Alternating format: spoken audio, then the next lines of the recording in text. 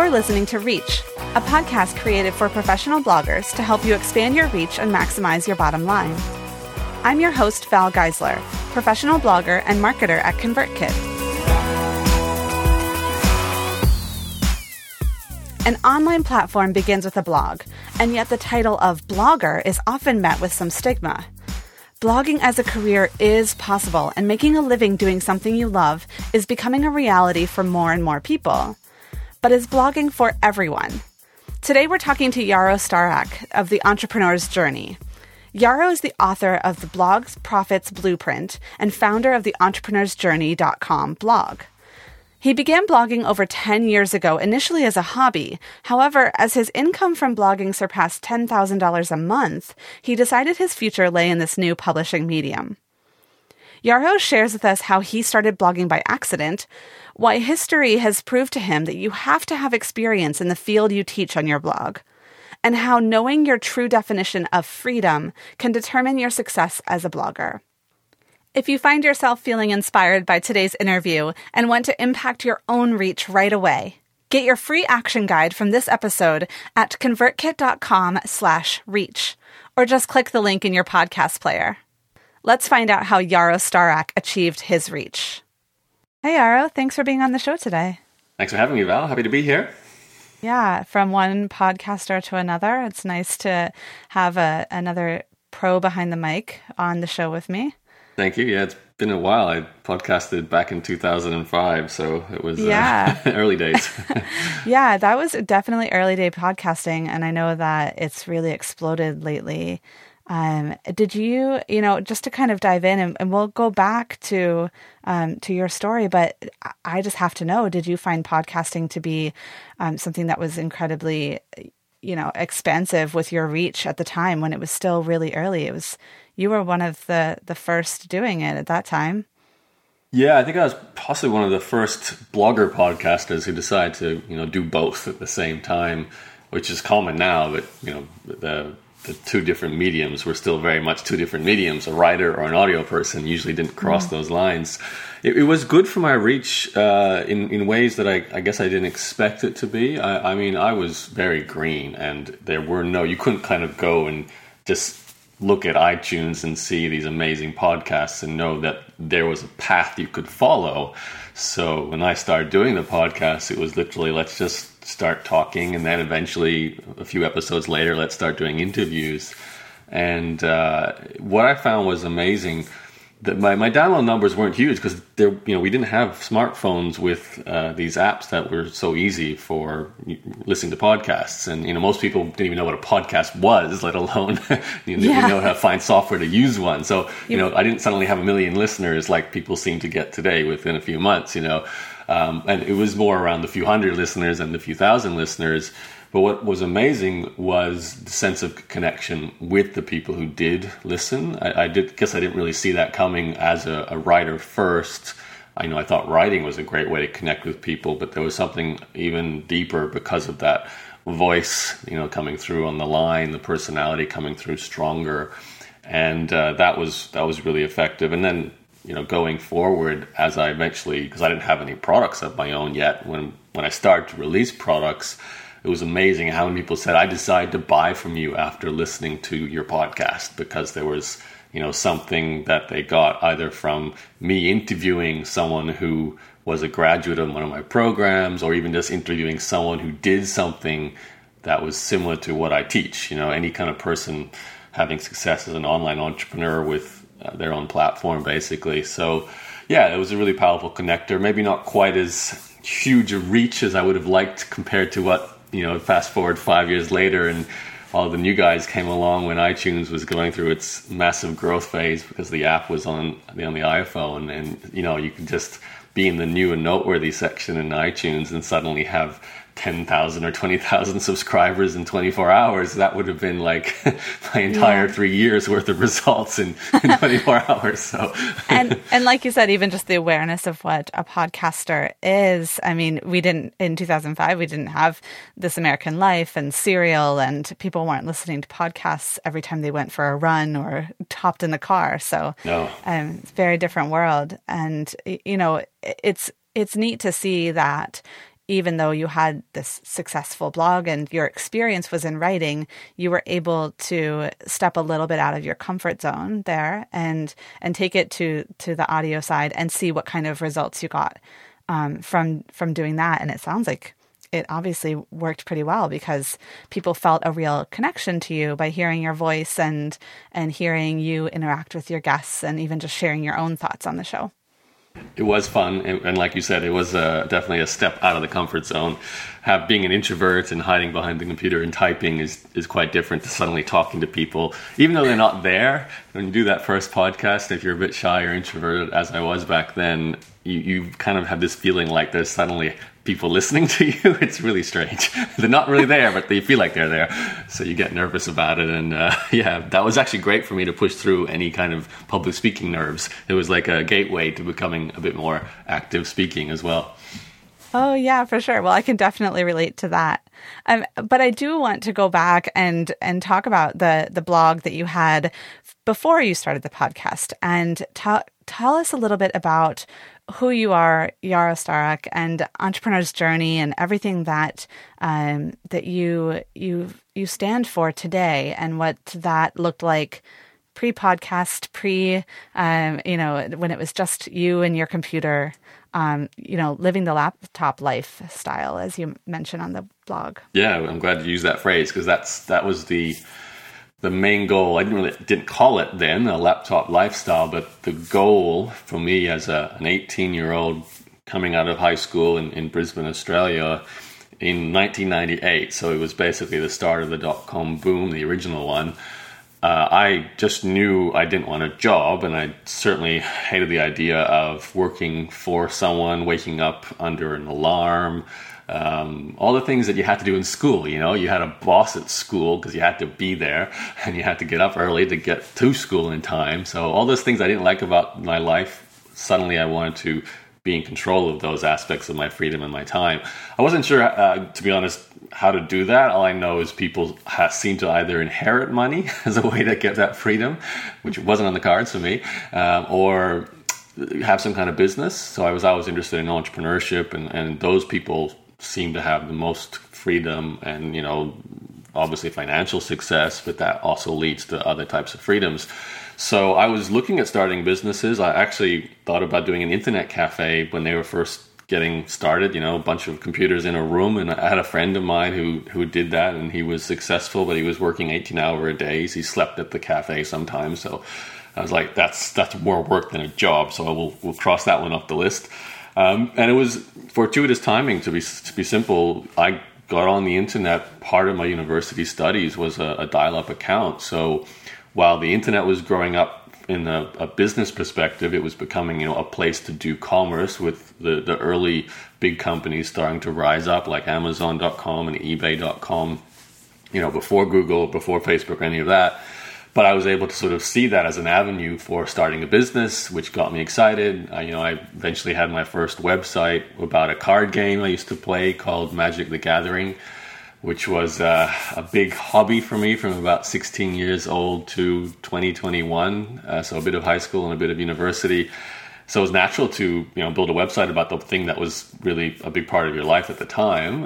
It was almost like running like a magazine, like you would have had a newsletter back in the day. I started a website on GeoCities to begin with. People who were long-term I remember GeoCities. Yeah. So that was my first ever website, GeoCities, and then I figured out how to buy a domain name. Set up hosting. I was on my initial hosting account was with like my ISP, so it was a terrible domain name. And I just kept putting time into growing this entity, writing articles. People started showing up, spent a lot of time on bulletin boards and forums and, areas that today, I guess, were precursors to social media. And the site did well. I grew a base, started making some money from advertising, started my own e-commerce store selling Magic the Gathering cards. I actually started buying at wholesale rates.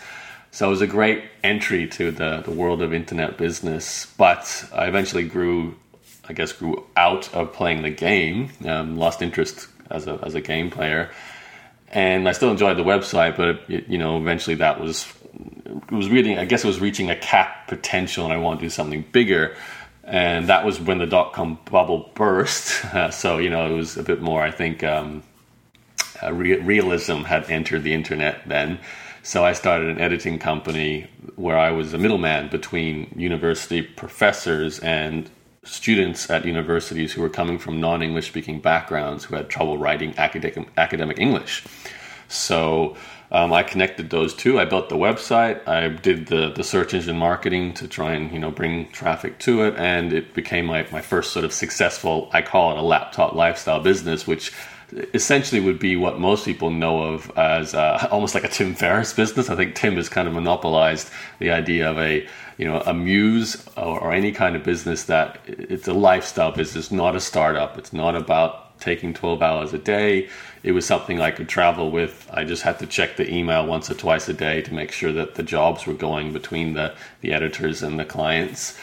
And it was slow to grow. And when I graduated university, I put myself into it full time. And eventually it became my full-time income. And during the best years, it broke 6 figures in revenue. So never a really huge business, but a great, just a great lifestyle business. The only problem with it was I got a bit bored because, no one talks about this. But when you make a lifestyle business, your goal is to create freedom, and then you get freedom. You don't, suddenly you don't, have to, you might want to make more money, but your bases are covered. So I reached a situation where I was like, well, I'm the only one of my friends doing this. Everyone else has gone to jobs, so I don't really see them anymore. It was early days, 2002, 2003, so there weren't a ton of meetups or certainly no social networks where you could find people like you. So I kind of was sort of floating around, and I had all this spare time from building this lifestyle business. So that's actually what eventually led to blogging, by chance, to be absolutely honest. So 2004 came along, and blogs were just going to hit their start around then. They're about to go through that explosion period in 2005, 2006, 2007. And I started one because a friend said, listen, blogs are just getting so much free traffic from Google, which by then was becoming the main search engine. You should do one. I didn't know what it was. Put one up on my editing company, and it was a blog designed to get customers to an editing business. So I started writing about, how to format your essays. It was the most dry, boring subject that I just struggled to write frequently about. But I did love writing about the running of the business. So I started to talk about the behind-the-scenes stuff of this business. And I realized I love writing about being an entrepreneur. So the editing business blog was a short-lived experiment of about 3 months. But the actual idea of blogging really set in. And before this, I was by no means interested in writing, interested in publishing online, beyond just having these little businesses. So, to become a blogger and potentially have some sort of, I don't want to call it fame, but, to actually be known in your industry was not on my mind at all. People weren't talking about personal branding because, again, social media was still around the corner. So that idea was new. Blogging really kicked off social media, to be fair. So, but I started a blog, 2005, Entrepreneur's Journey, and that was meant to be a hobby. It was meant to be a place where I could talk more about being an entrepreneur and explore writing and see where it went. And, the rest is history. 10, 11 years later, I'm still doing it. So It's amazing. And, you use that word blogger, and it's something I want to talk about for a minute, because there is you use both the word blogger and entrepreneur in the way you talk about your work and even on your site and in what you teach. And there is a little bit, I find, a kind of stigma. Like, we always joke at ConvertKit, like, we're going to make sure that blogging isn't a bad word, There's a bit of a stigma for a lot of people who consider themselves to be entrepreneurs. They're starting businesses online. Their goal is to make money from the outset. And they hear the word blogger and think, like, oh, no, it's not a hobby. I have a business. A lot of people associate blogger with, like, oh, that's a fun thing that you do. And you take, especially, there's like the fashion blogger world and all these different, and that's definitely a money-making venture in and of itself, if you want it to be. And I don't know if it's like still a holdover from people having like .blogspot domains or what? But do you find that you have to break the stigma a little bit about that word blogger? Yeah, I mean, I've had to from the beginning. I mean, it's still a problem like you talk about, because I almost don't want to say I teach people how to make money blogging, because that immediately tells people that, oh, I have to be a blogger to make this work. And they don't see themselves as bloggers, like I didn't either to begin with. You know, some people know they love to write, and it makes sense that they see themselves having a website, and a blog is the way to do that. But that's not necessarily an overlap with, like you said, an entrepreneur. So that's actually why I started my last campaign. I avoided the word blog and said launch your online platform, because I actually wanted to see whether that would bring in a different mindset, just, you know, managing expectations of what kind of business we're starting here. It's really about... And what'd you find? Well, I found it was a successful campaign, that's for sure, in terms of, like, you know, running one webinar, and people really liked it. And I even introduced at the start of the presentation, I said, so what is an online platform? And I said it begins with a blog. But I actually wanted to address this idea, but isn't blogging kind of dead now? Like, because we use social media, we spend our time on Facebook or Instagram or Pinterest. So blogging is not part of the equation anymore. And, you know, I had to point out to people that the blog was still the center point for most things you do, whether it's putting your podcast, you might, you know, focus on podcasting, but you still host your podcasting on the blog. You might be sharing a bunch of images on Pinterest, but you still put them on blog posts and then share them through Pinterest and hope to get people back to the blog to try and get them to sign up to an email list. So the blog really is the hub and central area. But no matter what you do, as you talked about, there is a stigma with being a blogger and what the connotations of that are, even from the early days of, oh, it's just like writing about what you have for breakfast, or, you know, diarizing your boyfriend or your girlfriend experience or something like that.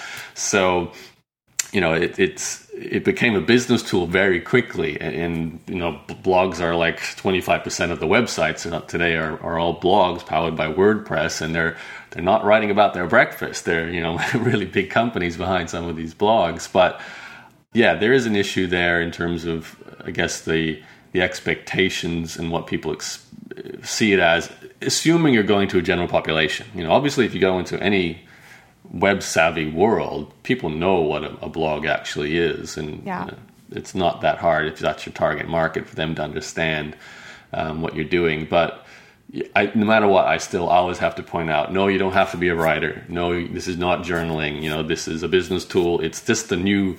It's funny saying new because it's not really new anymore, but it's the new form of website. So that's what I kind of always try and say. Do you need a website to have an online business? Yes. Okay, well, that's basically what you're doing here. You're building your online presence. It's your platform. The blog is just the tool you use to do that with. That's right. We talk to people about it every single day. And, you know, I always remind people, okay, well, if you don't think you're a blogger, okay, well, are you creating content on your website that draws people into your business to hire you for your services or to buy your products? Yeah, I post on my blog once a week or twice a week or whatever it is. And those blog posts, you know, promote my products or services. Great. You're a blogger. And they're like, no, I don't want to be one. What do you mean? Right. Yeah. You're also an entrepreneur, and you're a product creator, and you're a professional, and there's absolutely, it's not the B word, you know, it's not a bad word anymore. Blogger is a very valid career choice, as you have proven. I mean, you've made over $1 million building a blog. Yeah. I mean, it is funny too, even like that word entrepreneur, you know, like I kind of sometimes feel like, well, not sometimes, all the time, I have to point out that because especially I teach how to make money blogging, and therefore a lot of my subjects on my blog cover the same subject. And when your products are very much related to that, you get put into you only teach people how to make money by teaching people how to make money. Isn't that like some sort of pyramid scheme type of thing going on there? Right. And I always point out for my own ego sense as well, no, there's a qualification period you go through of being an entrepreneur. In my case, like I have an entrepreneurship blog, which started as a place to talk about my editing company and my Magic the Gathering e-commerce store. And I had an English school at one stage in the real world that didn't do very well, but I still wrote about it on my blog. And I used to buy and sell websites as an income strategy as well, so like an investment strategy.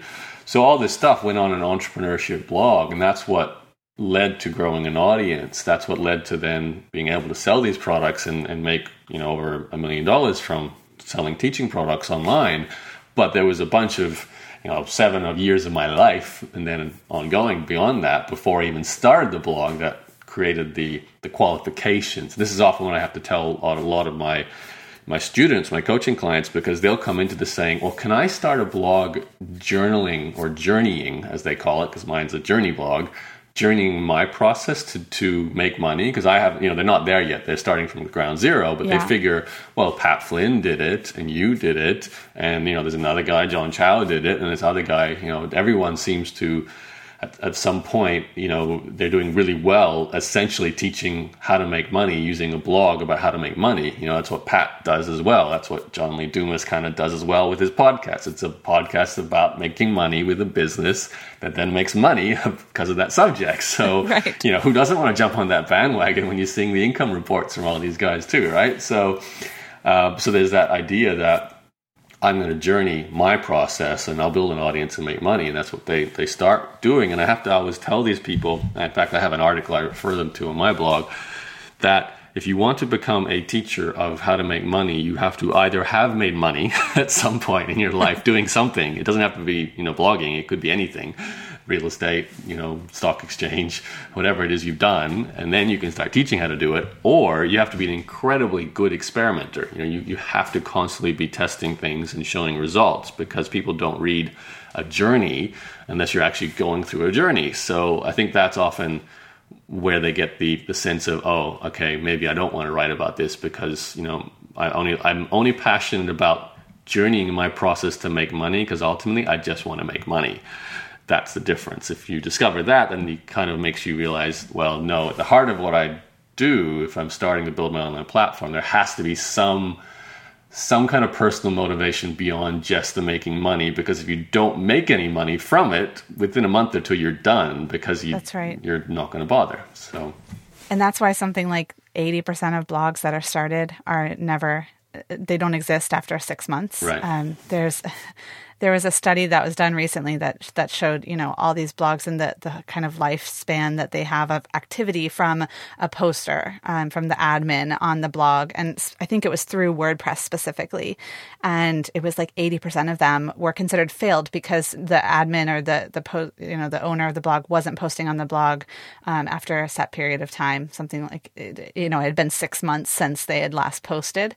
And that breaking point was about 6 months in, because they were losing steam and they weren't passionate about what they were blogging about. And it had truly just come down to, I'm here to make money and not I'm here to share a message or to, or even just to blog about their own experience, like you did with your writing, that, really you were sharing on the writing, the editing blog, you were sharing about growing the business, because maybe a little bit chronicling for yourself and like, oh, this is what I've done. And then also to share your own experience. Like you said, you have to have that experience to back up what you're teaching. Which is a bit of a challenge sometimes for people who only see it as a business vehicle and don't really understand that, yes, you're being a blogger. Yes, you might be also becoming a teacher and a writer here. And that, I think, for me is the biggest hurdle now to get people over, is they don't see themselves as an expert or a teacher. And yet anyone who's going to produce content on some level, not even blogging, but if you're going to start sharing pictures on Instagram or Pinterest, there's an element of teaching there. Just because you're a publisher, you publish, you teach, you can't help it. It's just the way we interact as human beings. So getting people to way over that mindset of, I'm not a teacher, I'm not an expert, I just want to share things I like. Well, you share things you like, you're actually teaching. So that's another hurdle to get people through. All these mindset hurdles. It's the irony of being an entrepreneur teacher, as anyone who knows who's taught business before. Everything comes down to mindset, yet most people come into the world asking for, hey, how do I get more traffic, or how do I get more sales? And you kind of don't realize that, that's step 5 and 6 in this 7-step process. And if you're skipping 1 and 2, which is mindset and, getting the foundations right and target market research, all that, 5 and 6 don't even matter. You can learn every best traffic technique and every best conversion technique out there, but you're just going to be completely off with your messaging, and your personal mindset's going to be screwed up. So you're just not going to have follow through, and that's that's a deal breaker. I think that's why a lot of courses that teach entrepreneurship or blogging as a business do kind of drip content, so that you can't jump ahead to lesson 5. You have to go through 1, 2, 3, and 4 first, and then we'll get to the more specifics. But if you have all the lessons all at once, it gets a little messy and people jump ahead. Yaro, do you think that everyone has something to teach? I think everyone has something to teach. Whether they want to take on the role of teacher as part of a business is a different question, though. I mean, the human race, the way we learn is entirely based on the other humans around us. So you can't not teach. You can be sitting on the couch. As long as you have other human beings observing your behavior, you're actually influencing them. They might be going, I don't want to be like that guy and sit on the couch all day, but still you're having an influence on them. So I think it's impossible. It's just, that's kind of the way life was designed, is we're all this, we're one big organism, and we're interacting and learning from each other. So it's actually a beautiful thing, because that's what you can almost see your purpose here, to be the best version of yourself, because everyone else is watching what you're doing. So that's the basic level. But for a more practical intention with, what we're talking about here, blogging, internet marketing, entrepreneurship, I don't think everyone is meant to sit there and produce content in a structured format and then sell products that are education-based products. That, to me, requires someone who really actually enjoys that process of creating a webinar, jumping on a podcast and talking about their subject, sitting down and recording a bunch of video to create a course. Those are activities that not everyone is necessarily going to love to do, and that's fine. That would be crazy if we all love doing that, because then what would the doctors and the engineers and everyone else, where they come from? So but I think the short answer is yes, everyone has the potential to do that. It's then a case of the choice of wanting to devote time to setting up the structure on the internet to do that, and that's a different question. That's not for everyone. Yeah. So at Entrepreneur's Journey, you really focus in on the people who it is for, who are willing to do the work, to take themselves on, both from the mindset standpoint and also from a practical standpoint of what are the steps I need to take to get to where I want to go. Do you find that, I think it's probably something similar to your own story of starting a Magic the Gathering site and then having the editing service and then the blog that went along with that, and now teaching entrepreneurship. Do you find that people come in with one game plan and end up executing on a different one? There's always change. What I personally try and find now through my marketing, my kind of ideal client is the person who's already done something and actually really has said to themselves, I want to turn this knowledge into an online education business or a teaching business. Basically, they want to build a platform around what they know, share what they know through all the content mediums we have online, and then make a living selling ebooks, courses, a membership site, whatever model they want to choose, or all of those things. That's what I do today and have done for the last 6, 7, 8 years now. And that kind of person is unique as well. They have to be coming into that with that goal, and they're a perfect client for me because I don't have to try and help them figure out who they want to help and what they want to do. I just have to give them the system and go through the process. Now, in that part of it, there's always a change of expectations to what you think you have to do to what you actually have to do. But that's the learning process. The simple thing might be, it's actually funny, if anyone who's done this before, they go, okay, I need a website and I need an email list and I might need a podcast. Maybe I'm going to do some webinars eventually because everyone's saying that they're great for selling stuff.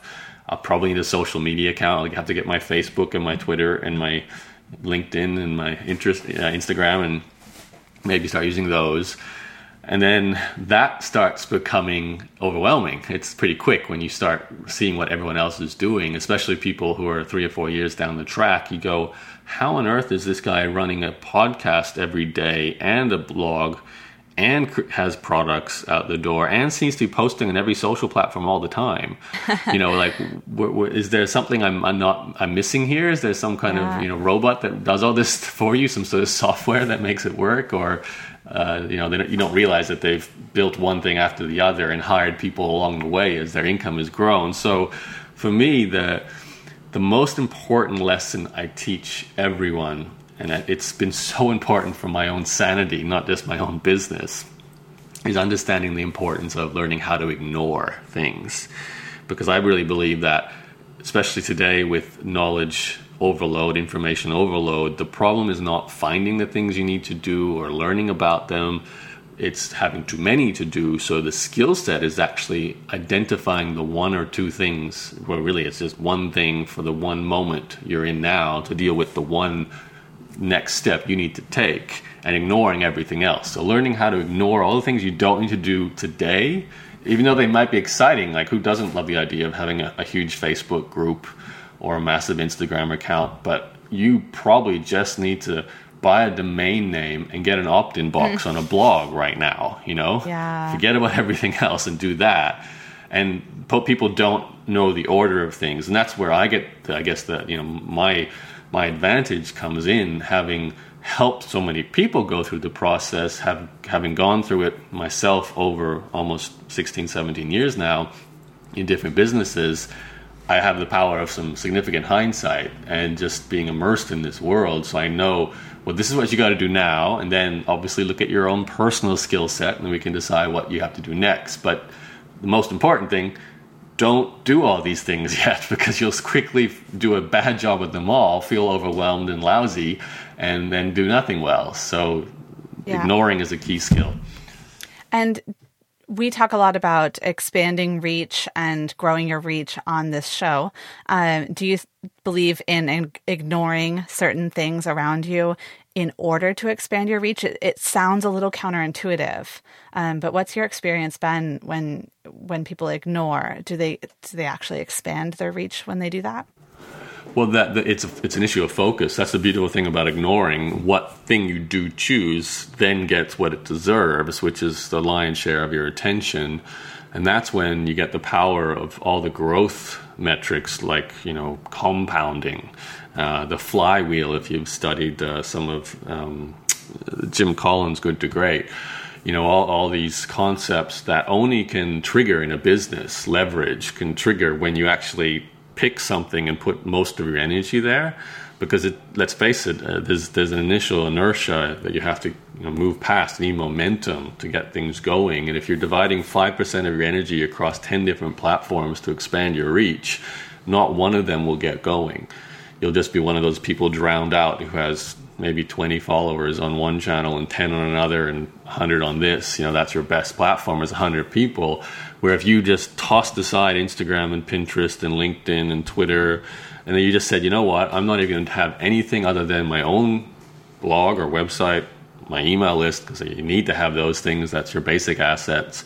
And then what I'm going to do is spend 100% of my marketing time, my outreach, on just the top 3 Facebook groups in my industry. And I'm going to go into those groups. I don't even own them. I'm just going to go into them and just be ridiculously helpful every day, all day long. Not all day long, but a good chunk of your time. Your marketing time will be devoted to that.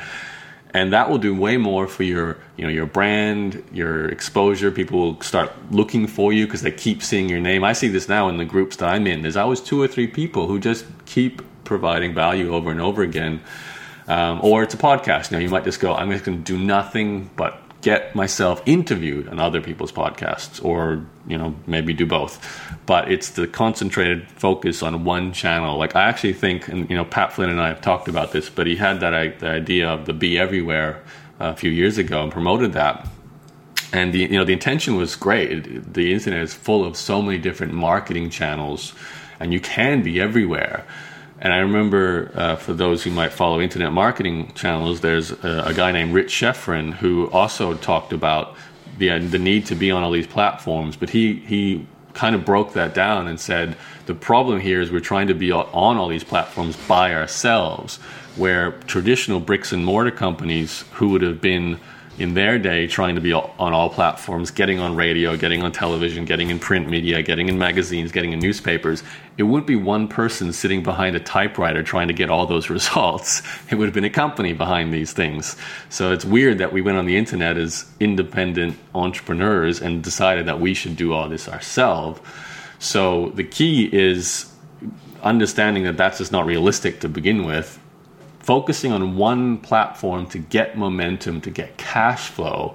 Then when cash flow starts coming in, strategically apportioning some of it to another channel to help you grow. Maybe hiring a social media manager or hiring a podcast person, because I'm pretty sure Val is not the founder of ConvertKit, like the original one person doing it.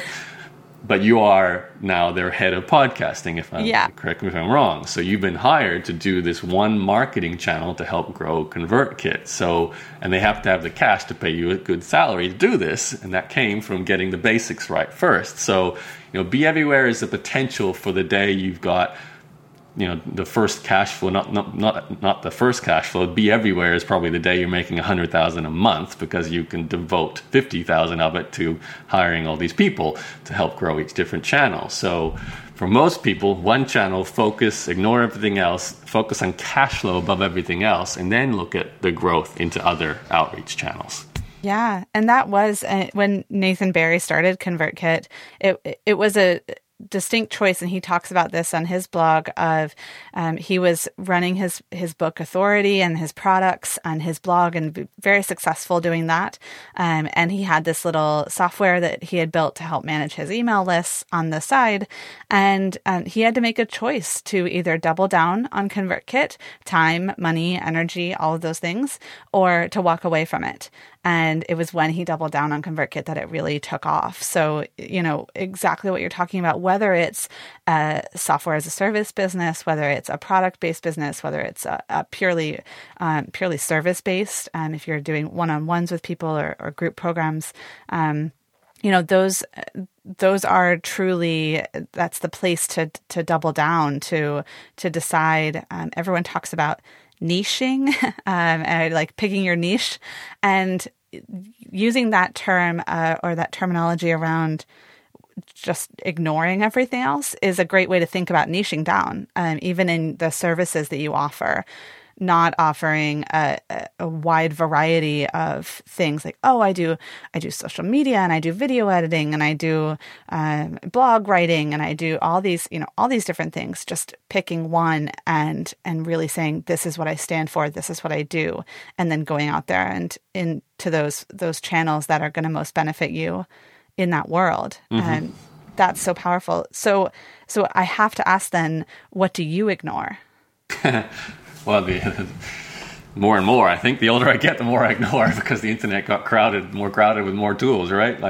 Sure. I was late to the game, to Twitter, to Facebook, now to webinars. I kind of watch other people go and make a crazy amount of money and go, maybe I should give that a go and see what happens. I have the luxury, and I say this with gratitude, that I put in a bunch of time writing a bunch of blog posts during the first few years of my blogging. And it's not that I've stopped, but the volume and the amount of content I produce obviously slowed down over the years, but my blog continued to be this content asset. It's an asset that brings me subscribers. So whether I do anything else, my blog is always helping to bring customers to my business. And that's kind of why I tell people, own your asset, build the blog, get this steady stream of traffic, because it'll be there for you. Like it's 10 years now, almost 10 years I'm about to hit, of getting 50 to 100 new email subscribers from my platform, my blog, with certainly not me writing sometimes once a month. So and that's consistent every day and reliable. So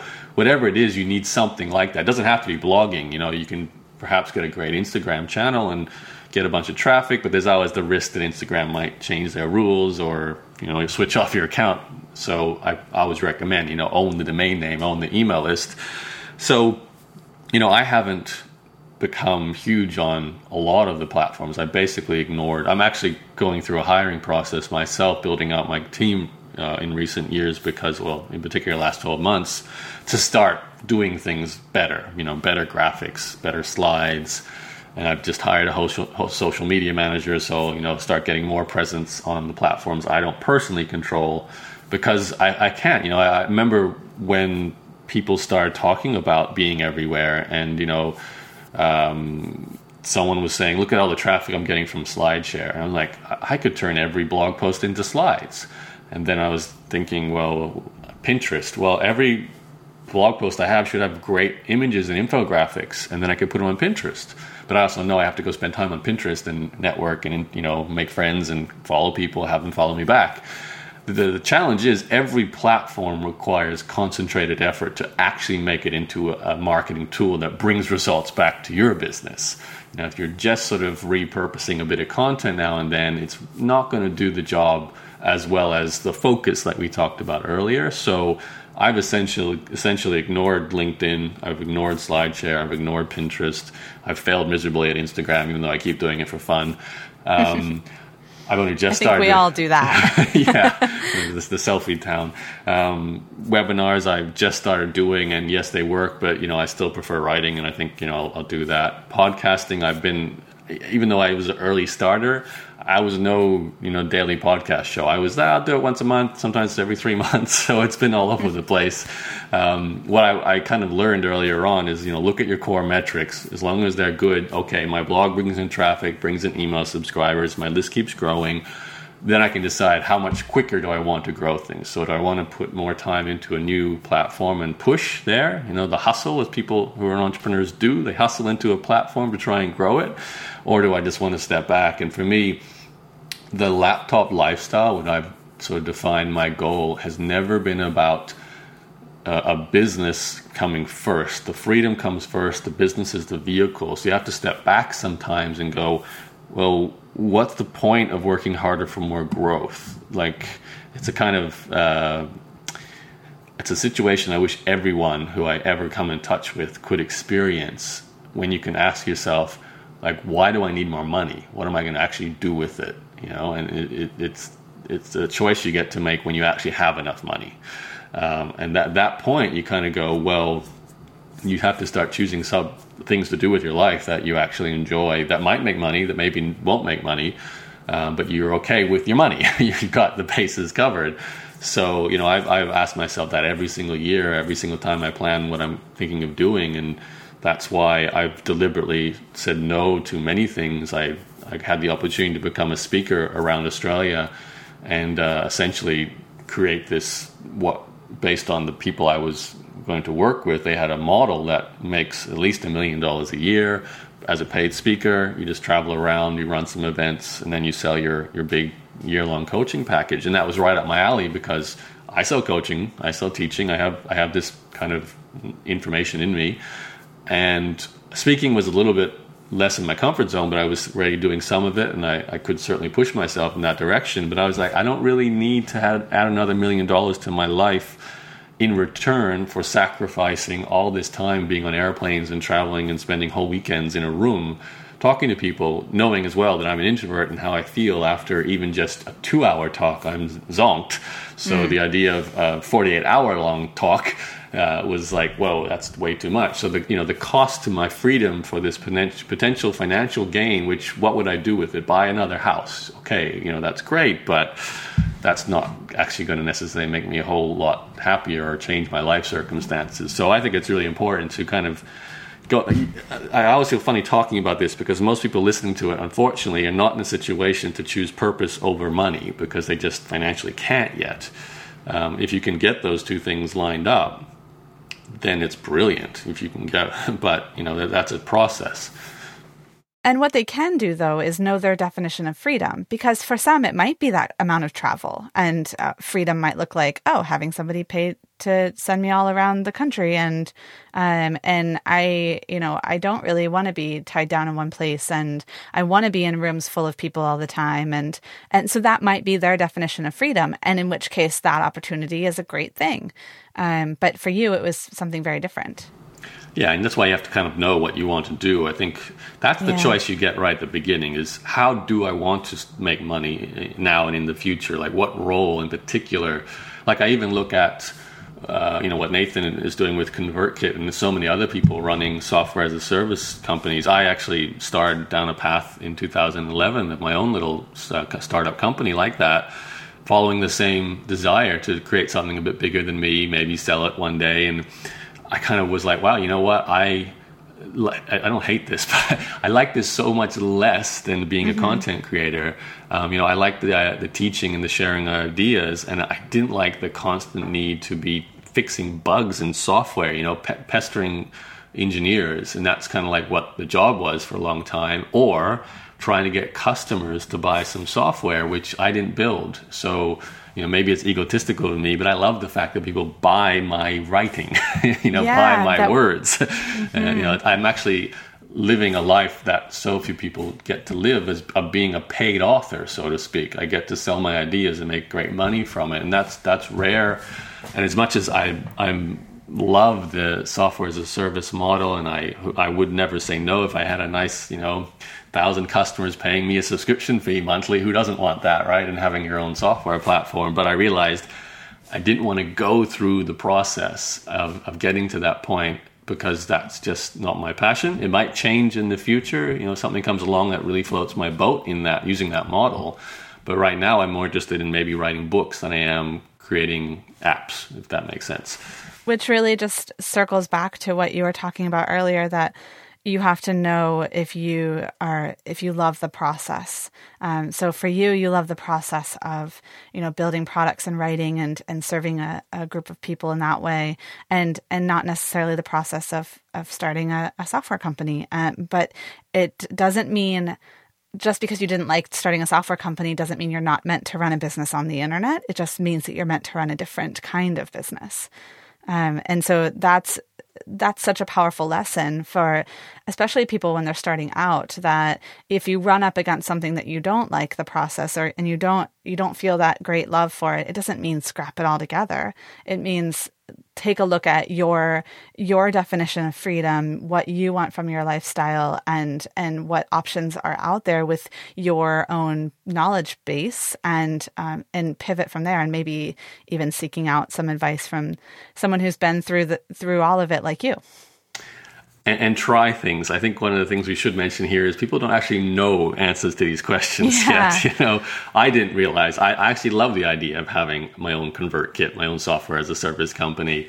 I thought it'd be a way to reach way more people. We are talking about reach, and let's face it, software as a service can grow huge. You could potentially have the next whatever big business, and who doesn't like the idea of getting massive funding potentially, and being on TechCrunch and Business Insider is, maybe like what Lead Pages has gone through in recent years, and I got, and I still do get swept up in the romance of the entrepreneur startup, big funding, big growth. There's an aspect of the ego that loves that too, just like being a big author or a big writer or a big teacher, the same thing with the software. But then you also think, but I can stop writing and I still have all my members paying me subscription fees for my software. That sounds better. So, why not do that? And not until you start doing that and realizing the steps you go through, you go, you know what, this is just not going to work for me. And unless, I think you have to tie in so many different things. There's the dream of the end game too, which can often carry entrepreneurs so far through things they hate doing because they care about the vision so much. Unfortunately, and I kind of learned this by proxy earlier on in my entrepreneurial career, I noticed the entrepreneurs who I followed, there's this kind of like a treadmill you get on where you reach your first million, and then because you're now surrounding yourself with more successful people who are making 5 to 10 million, you want to make 5 to 10 million, and then you get to that point, and now you're surrounding yourself with 20 to $50 million people who have maybe some private planes, and you want that. And nothing wrong with those things, but I spotted the treadmill of potential forever dissatisfaction, always comparing yourself to the next person. And that's what stopped me. And I go, whoa, my life can't be defined based on whether I'm at the same level as other people, because there will always be people at the next level. So that's a recipe for perpetual dissatisfaction. So, that's when I really sat down and said, well, what do I define my success metrics at, or even just happiness metrics at? And it scaled things down. And I hate saying that sometimes for people who are big on entrepreneurship, because we're so constantly told to hustle, dream big, have a vision, change the world, make a dent in the universe, because that's what our culture generally tends to enforce as, well, at least the media does, as desirable outcomes in life. Be a Steve Jobs. So in particular, the entrepreneurship community follows that blindly, and that's why I love the fact that there's a lifestyle entrepreneur movement on the internet who kind of see business as a vehicle for lifestyle instead of necessarily jumping on that treadmill, which can be dangerous. And that's such a beautiful tie-in to how you use the reach that you have. It's really to live the lifestyle that you created, or that you intentionally created, even if it meant taking a step back from something you thought you wanted, to reassess your true desires, because it's not all about the money and the fame and the name all over the TechCrunch blogs, but it's really about what you want to do with the lifestyle that you're living, because you're the one living it. Mm-hmm. Cool. Yeah, it certainly is. And that's, going back to the idea of reach, I love the fact that an individual can start a website, a blog, and an email list, and it can reach so many people, and most of the time you have no idea who you're reaching or how you're impacting them, but your writing or your words, however you share them, does do that. And I've had the pleasure of meeting so many people over the years who came up to me and said, I read your blog and you kickstarted my career down this pathway, or you helped me launch this or do that. And I had no idea. Like, they never joined my products or anything like that. They just read articles or listened to a podcast episode or something like that. So, there's that idea that when you die, you get a review of your life, and you also get to experience all the people you impacted. You get to kind of feel the feelings, whether good or bad. The person you dumped when you were a teenager, you get to experience how they felt heartbroken because of you. But also you get to experience, the little moment that you might have made someone happy without even realizing it. And I like to often think that on some level, I get to experience every person who ever read a post on my blog and how that impacted their life, and see the network effects that occur from that. And it's a kind of funny way to look at your blog, but I like to think of it that way as well, because even your most successful people who study under you, I look at some of my graduates in my flagship course, and they've gone on to reach millions of people themselves and inspire millions of people again. So the compounding and the network effect of this is incredible. You don't realize that you're part of this massive organism and having an impact in millions of ways without actually realizing it. And that can give you a lot of that sense of purpose behind what you do as well, knowing that your words matter. That's, at the end of the day, what it's really important.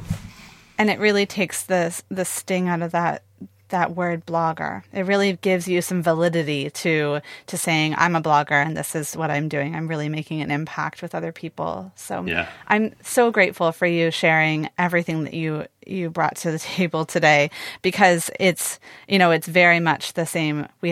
I feel like I could talk to you for hours, because we have a very similar mindset about running a business and what it takes, and building a blog and living that dream of yours, whether it's your current dream or it's a dream you've yet to have. So thank you so much for being on the show today, Yaro. It's been an absolute pleasure. Thanks for having me, Val. That was a lot of fun. I enjoyed talking about those subjects. That was Yaro Starak of The Entrepreneur's Journey. You can find out more about Yaro and living the laptop lifestyle at entrepreneurs-journey.com. Grab your free action guide from this episode to help you impact your own reach today. Head to convertkit.com/reach, or simply click the link provided right in your podcast player. It's time to expand your reach. We're so glad you started here. Thanks for listening.